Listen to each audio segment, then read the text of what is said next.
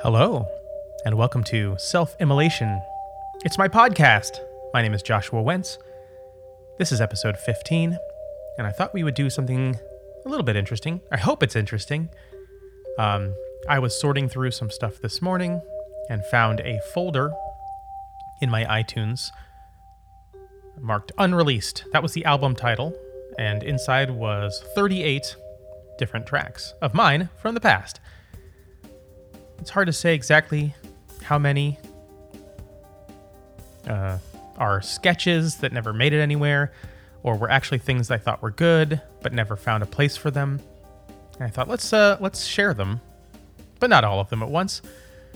And then I thought, well, let's just pull up a random number generator and have it select the songs we'll listen to.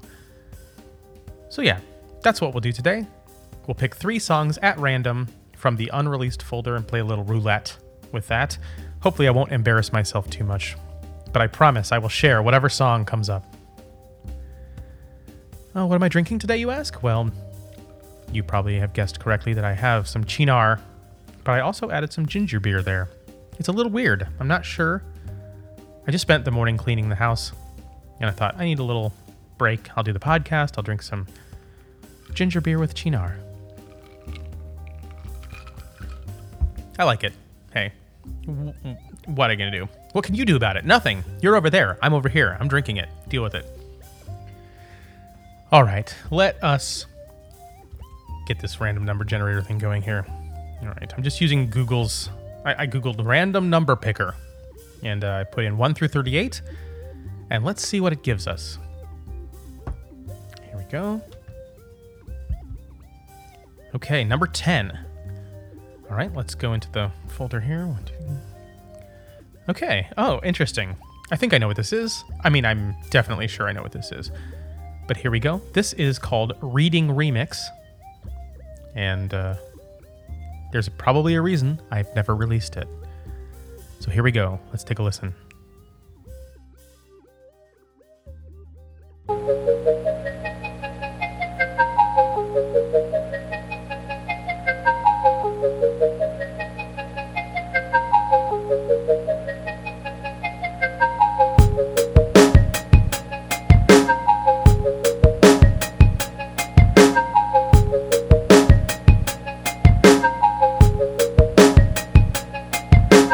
Butterfly in the sky.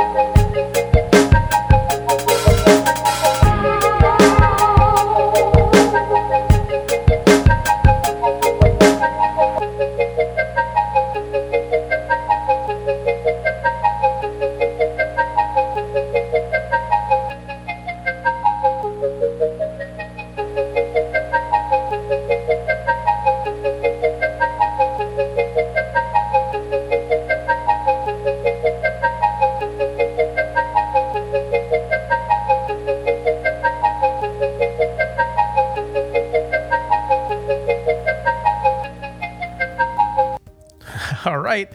There you have that. Okay, so hard panned stereo low quality recording of the Reading Rainbow theme that I decided to put some beats over top of. What year could this have been? Definitely pre 2005. I'm going to say probably 2001. No, it's got to be after I moved to Chicago. 2003 or 2004, something along those lines. And obviously, this was back in the day when sometimes it was hard to find a piece of audio you wanted. You're like, oh, what if I could find the Reading Rainbow theme online? Well, I found one copy of it, and it wasn't great. And then I put some pretty basic, uncreative beats over top of it, and then some samples that I must have done as field recordings of someone saying, yeah, maybe? Or the clapping? I don't know. Yeah, a bit of a mess, I'll be honest. Maybe not the best inaugural unreleased roulette entry, but hey, maybe it's the perfect one. Let's move on. Here we go. Let's click it again. Okay, number 30. Okay, this one's called Self-Help. Let's see what's happening.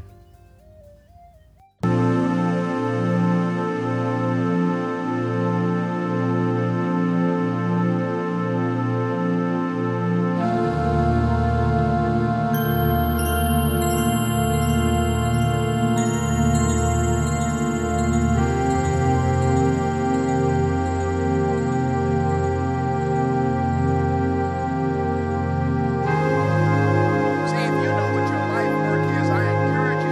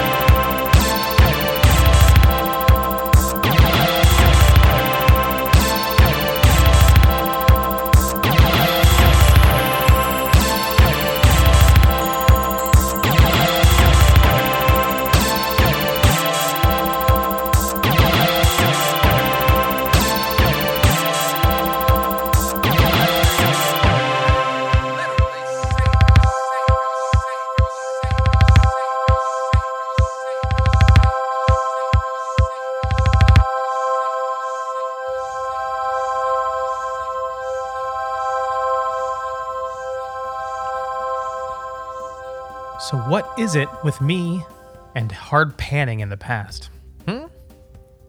Hopefully you were listening with 2 headphones on. Otherwise, you might have completely missed the maybe only interesting part of that song, which is an audio clip of either a preacher or a motivational speaker.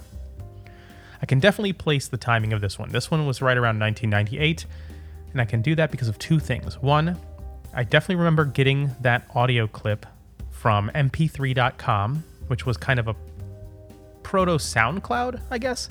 It was a place for you to post your music. I still have downloads from mp3.com that I cannot find the artist anymore.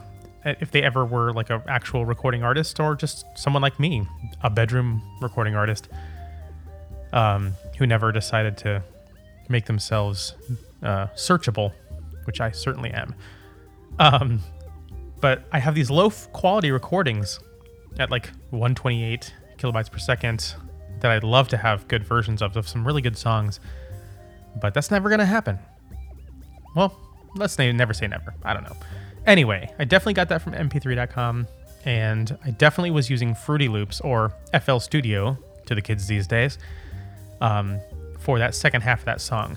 The drummy kind of synthy part definitely came from FL Studio. The first part I probably recorded in Cool Edit Pro, but and then I kind of blended the 2 together. And I also would say that I probably was listening to a lot of Orbital at the time. I feel like that metallic kind of brassy synth in there and the melody it's playing harken back to some Orbital. Certainly they're much better than me. I'm not gonna say I'm on par with Orbital. Come on. But, I was trying, I guess, a little bit. All right, here we go. One more for the day, I think. Okay, this random number generator better not give me like a 20. I've done 10, I've done 30. I don't want 20. No 20s, no 20s. Okay, here we go. 14. Okay, that's certainly not 20. Let's see what this is. Okay, it's called A Tiny Thought. I have no idea what's going to happen here. This does not ring a bell. But let's take a listen. A Tiny Thought.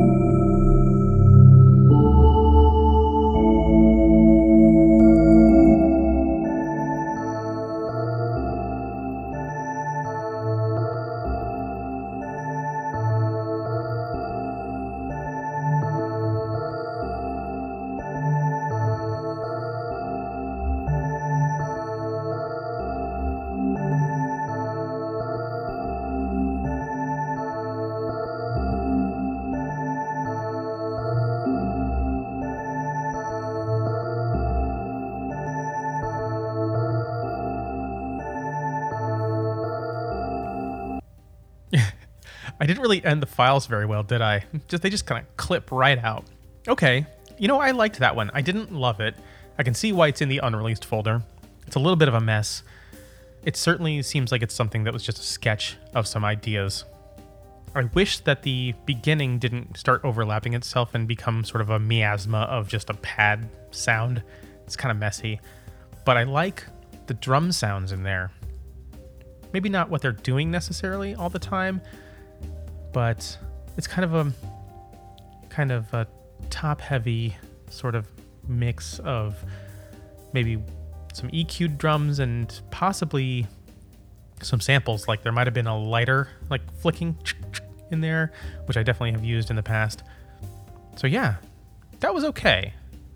I think if I was gonna take any one of these and go back and try to make something of it, I would go back to A Tiny Thought and I would expand that thought, revise it, reconsider it, and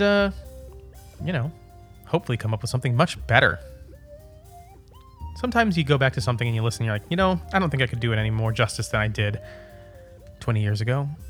And I'm going to assume this one was also probably around 99. It felt a little Fruity Loopy.